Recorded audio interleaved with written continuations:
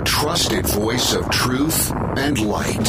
The narratives that mislead most of us aren't outright lies. They're the deliberate omission of facts that could give us a more complete picture. And a rally point for those who've accepted the reality that they are not sheep. The world needs your leadership, and the essence of leadership is using your influence wisely wherever you happen to be standing. This is the Brian Hyde Show. Well, hello there, and welcome to the show. I'm glad you could join us today. Man, our times are so interesting. We live in the most interesting times that I can remember, and I'm not exactly a young kid. I know I sound like, probably a young, youthful 20-something, chiseled jaw, the whole 9 yards. Yeah, well, sounds are deceiving. This is the reason I'm in radio and doing audible spoken stuff rather than television. But things are just getting crazy, and I'll give you a quick example of this. The big ship that is stuck in the Suez Canal, this massive container ship, is blocking shipping traffic both directions. I mean, it's the scale of these vessels is just something I've never seen before. And the pictures don't even do it justice. I'm sure the people on the ground, when you see a big full-size excavator next to it and it looks like a little kid's Tonka toy, we're talking crazy scale of size and weight and forces and loads and so forth. But here's the kicker, and this is the part that made me go, oh, man. 2021 is going to outperform 2020 in terms of challenges. I was surprised when I saw the New York Post headline that said the backup of worldwide shipping. And this is severely impacting ships that want to get through the Suez Canal to get to their destinations. This could lead to another worldwide toilet paper shortage. I know. I had to fight not to say a bad word when I heard that. I was like, really? Anyway, there's some other stuff that's in short supply these days. Maybe you've noticed. Ammunition. I want to welcome Spencer Worthington on board. Spencer is the founder and the owner of HSLammo.com. Spencer, great to catch up with you. You're a busy guy. You're not the easiest person to catch up with. Absolute pleasure to be here, Brian. Thanks for having me on the show today. Well, thanks for taking some time to talk with us. And one of the reasons, look, I'm going to be very clear. Two reasons. Number one, you are a sponsor, and so I want to recognize you as such. But you're also someone who is in the industry. You talk with and work with people on a day-to-day basis within the ammunition manufacturing industry. And so I have to ask you, how are things going? There was a while where it's like really tough to find it or very expensive to find ammo if you could find it. Are we starting to catch up in terms of production? Is there more availability? Are the prices still going to stay pretty high? What can you tell us? I think kind of compared to the norm of, let's in the industry, a lot of people jokingly called it the Trump slump, just because Donald Trump was he was viewed as not necessarily an anti-gun president, so people didn't really concern, as a lot of the discussions that are being had today for gun control. People felt like the administration wasn't clamoring after our firearms, and they weren't trying to tax our ammunition, et cetera. So for the last couple of years, it was really affordable. I mean, the supply versus the demand, the ratio, it was completely backwards to what it is today. And the demand versus the supply today, it far outpaces it. But so the cheap prices that I think we're used to was just a really low lull that we were very fortunate to have. And for the people that were smart enough to take advantage of that, good for you guys, because the prices that we've seen, going into 2020 and now into 2021, they are very much inflated. And that's just the supply and demand. We are fighting tooth and nail for basic components, primers being the biggest one. And that's just because primer manufacturing is consolidated into very few hands. Wow. There's very few companies that really make an influence on the primer manufacturing throughout the world, for that matter, not just here in the United States, throughout the entire world.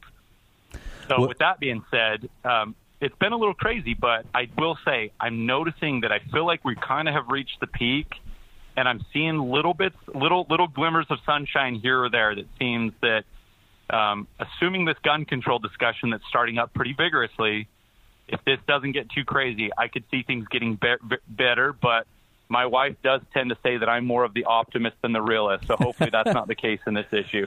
Well, and I want people to understand what Spencer is telling you here about the prices being inflated. This does not mean that ammunition manufacturers like him are getting together to gouge everybody and take advantage because things are in short supply. This is the natural consequence of supply and demand. When there are fewer desired items available for a greater demand among the public, you're going to pay more to have those things. Nonetheless, Spencer, I know for a fact you have been very careful to try to hold those costs down for the people who you are a supplier to. And there's an angle here, and I don't want to make you blush because I know you're a modest guy. But I want to point out that you also have taken this from the standpoint of a business owner who has built a business that provides not just ammunition for your customers, but opportunities for work for your workforce. Talk to me about your workforce for a moment. Can we celebrate them for a moment for what they've been trying to do to help keep up with this current demand for ammunition?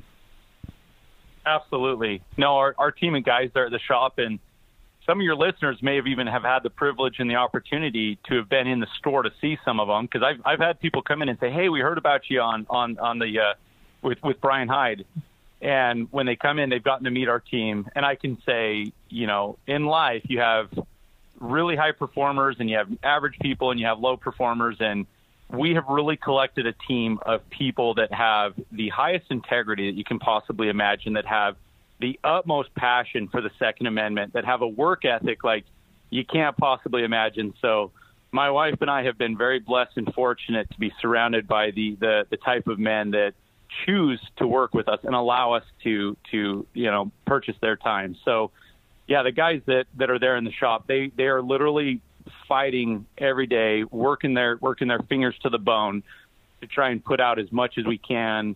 And, some days, just to kind of outline some of the frustration, some of our equipment, being that it's very technical, as we get projectiles in from manufacturer, 3, 4, 5, 6 different manufacturers, one day we're loading brand A, and then we go to brand B, and then brand C. And so the guys are literally recalibrating machines and setting things up and dealing with stressors that they normally don't have to, just to maintain production. But you'll see them just hauling around the shop, just trying to do everything they can to kind of keep things down. But a point of discussion I'd like to make, where you were talking about prices a second ago, to the listening audience that sees the prices where they're at, the primer shortage that's currently going on.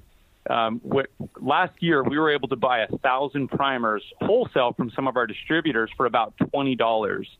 Right now, we've had to pay anywhere from $100 to $150 for 1,000 primers. Wow. Now, I'm happy to say the $150 ones have been out of real tight situations and have only happened a couple of times.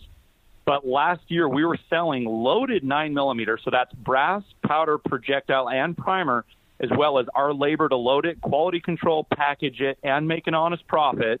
We were selling 9mm anywhere from 16, 17, 18 cents. And we've had periods this year where we paid $150 just for the primer alone. Wow. So 1/4 of the components, not even including the labor, was what we were selling live ammo for last year. That's how significantly different the market is currently. That's a great explanation. And the reason I have Spencer on today is not just to talk about what he does. We know, he runs a company, hslammo.com, that loads ammunition. But I want people to understand why you do what you do. And Spencer, I've seen firsthand, you are an ambassador to the Second Amendment. When there are new shooters and there's a lot of new people who have just bought guns, millions in the last year. Talk to me about what you would want them to know, and if you could, tie it into that apathy that we were experiencing under Trump is no longer a luxury. Talk about some of the things that they should be focusing on. Sure. Well, let me ask you a personal question, Brian. As a young man, when did you start shooting? Age 11. Wow. See, that's a great age to where somebody is mature enough and physically capable enough to handle a small firearm. Now, how old were you when you got your first firearm? Like, when did Dad give you your first 22 or something? Actually, I bought my first shotgun, a single shot 12 gauge, when I was 14 years old. I paid $25 for it, but it was, my own money. And yeah, I had my first 22 at age 15. And well, let's just say after I turned 18, there was a lot of other things that came into the stable. Nice. And honestly, does that surprise me in the slightest that you saved up your own money and bought your first firearm yourself, as opposed to one of them being given to you. Yeah, well, and part of it was... I bring that up because that gun culture that you and I grew up in, because my story is almost the exact same as yours, Brian. I grew up in a pro-gun family where at age 12, my parents kind of set that as an age threshold that they said, okay, at 12 years old, if you want to work hard, and I remember buying my first little Ruger 10/22 for $80, and and that's the life that some of us were privileged to grow up in, where we have that education, where we have that exposure.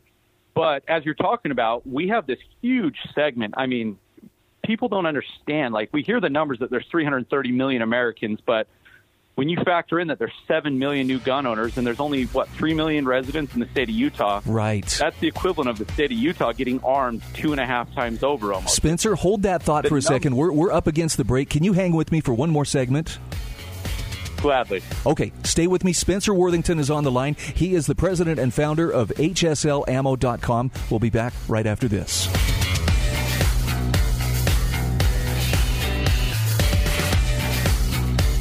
This is the Brian Hyde Show.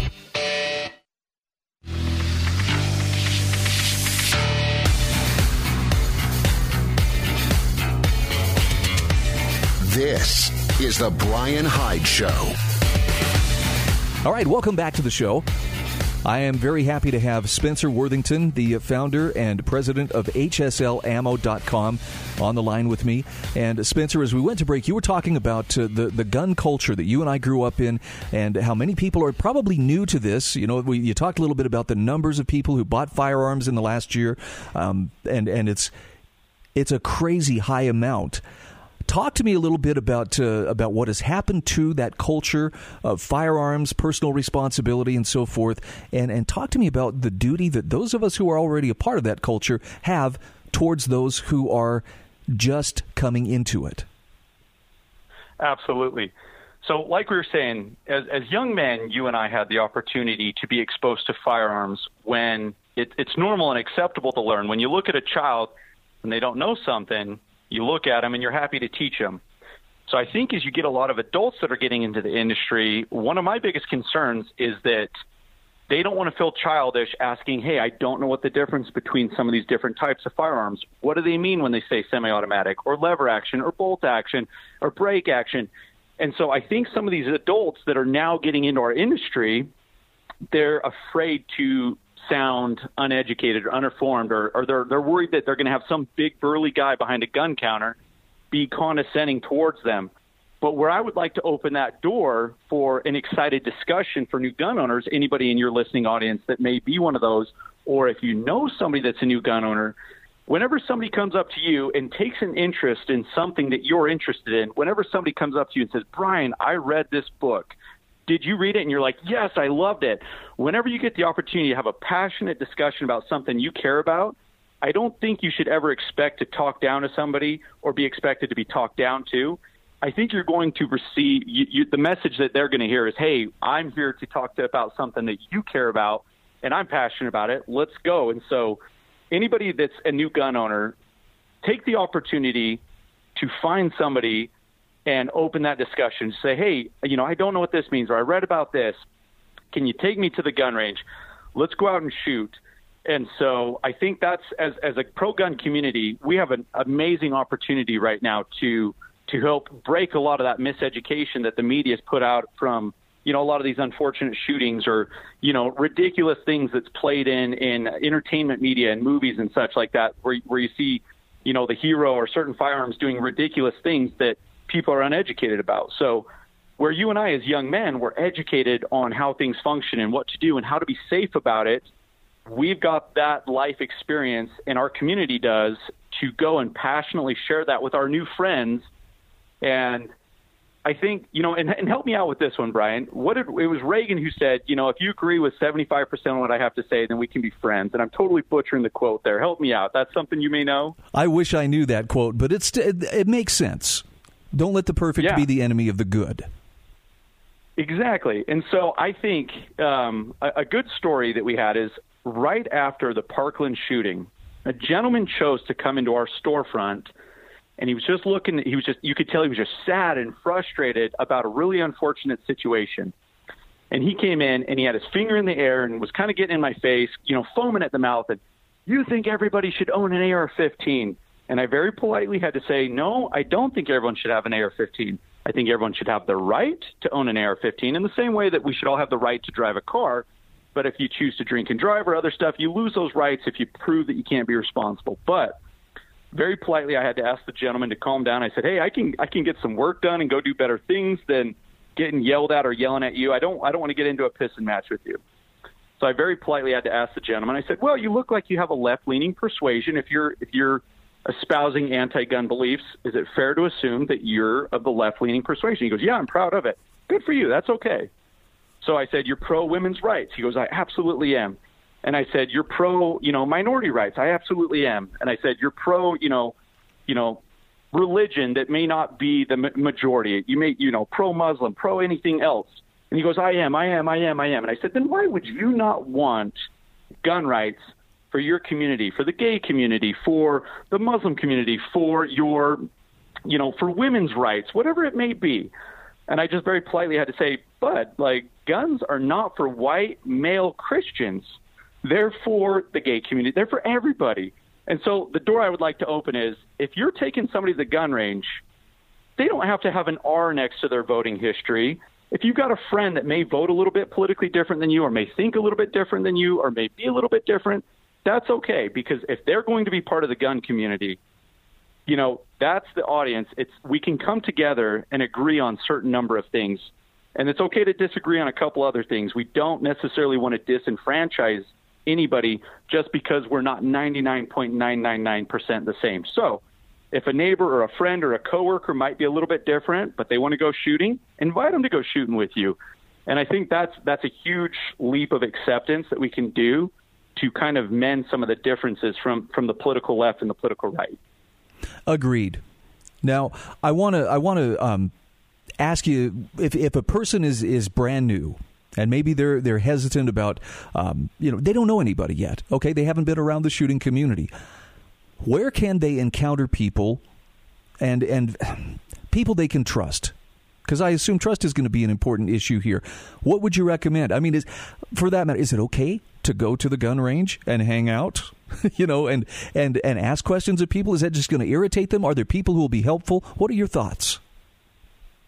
If I was working behind a gun range counter, and a young lady or a gentleman or anyone for that matter, I don't care, age, sex, whatever it may be, if somebody came up to me and said, hey, can you show me this gun? Can you show me this? And not just to make a sale. It's not a business perspective. It's again, going back to the, hey, I'm curious and I have enough respect. You look like a person that knows what you're talking about, and I want to get that information from you.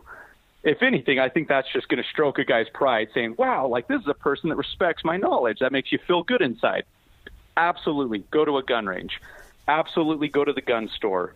I mean, something as simple as a Sportsman's Warehouse, a Cabela's, Bass Pro, some of the great gun ranges that we have here in Utah.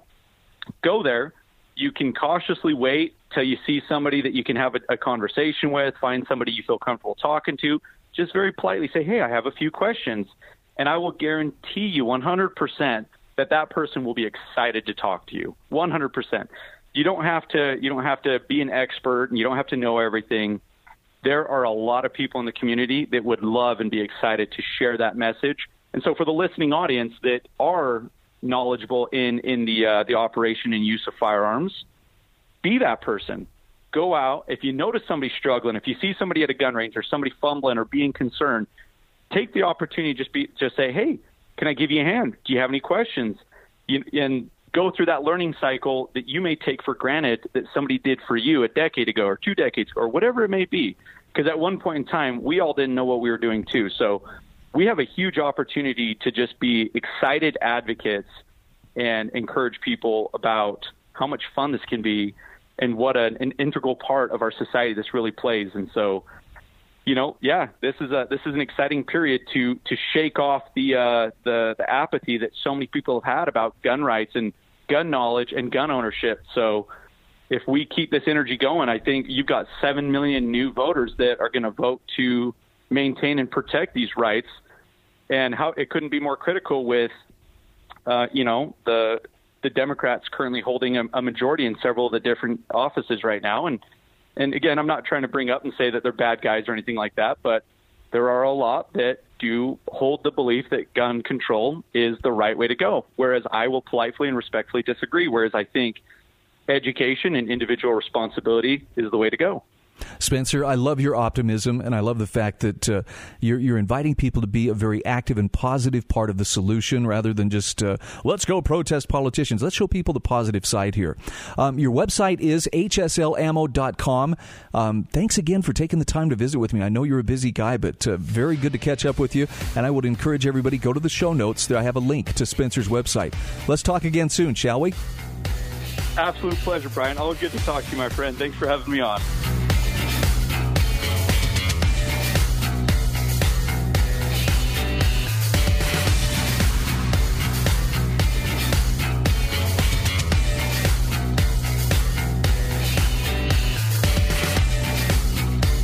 This is the Brian Hyde Show.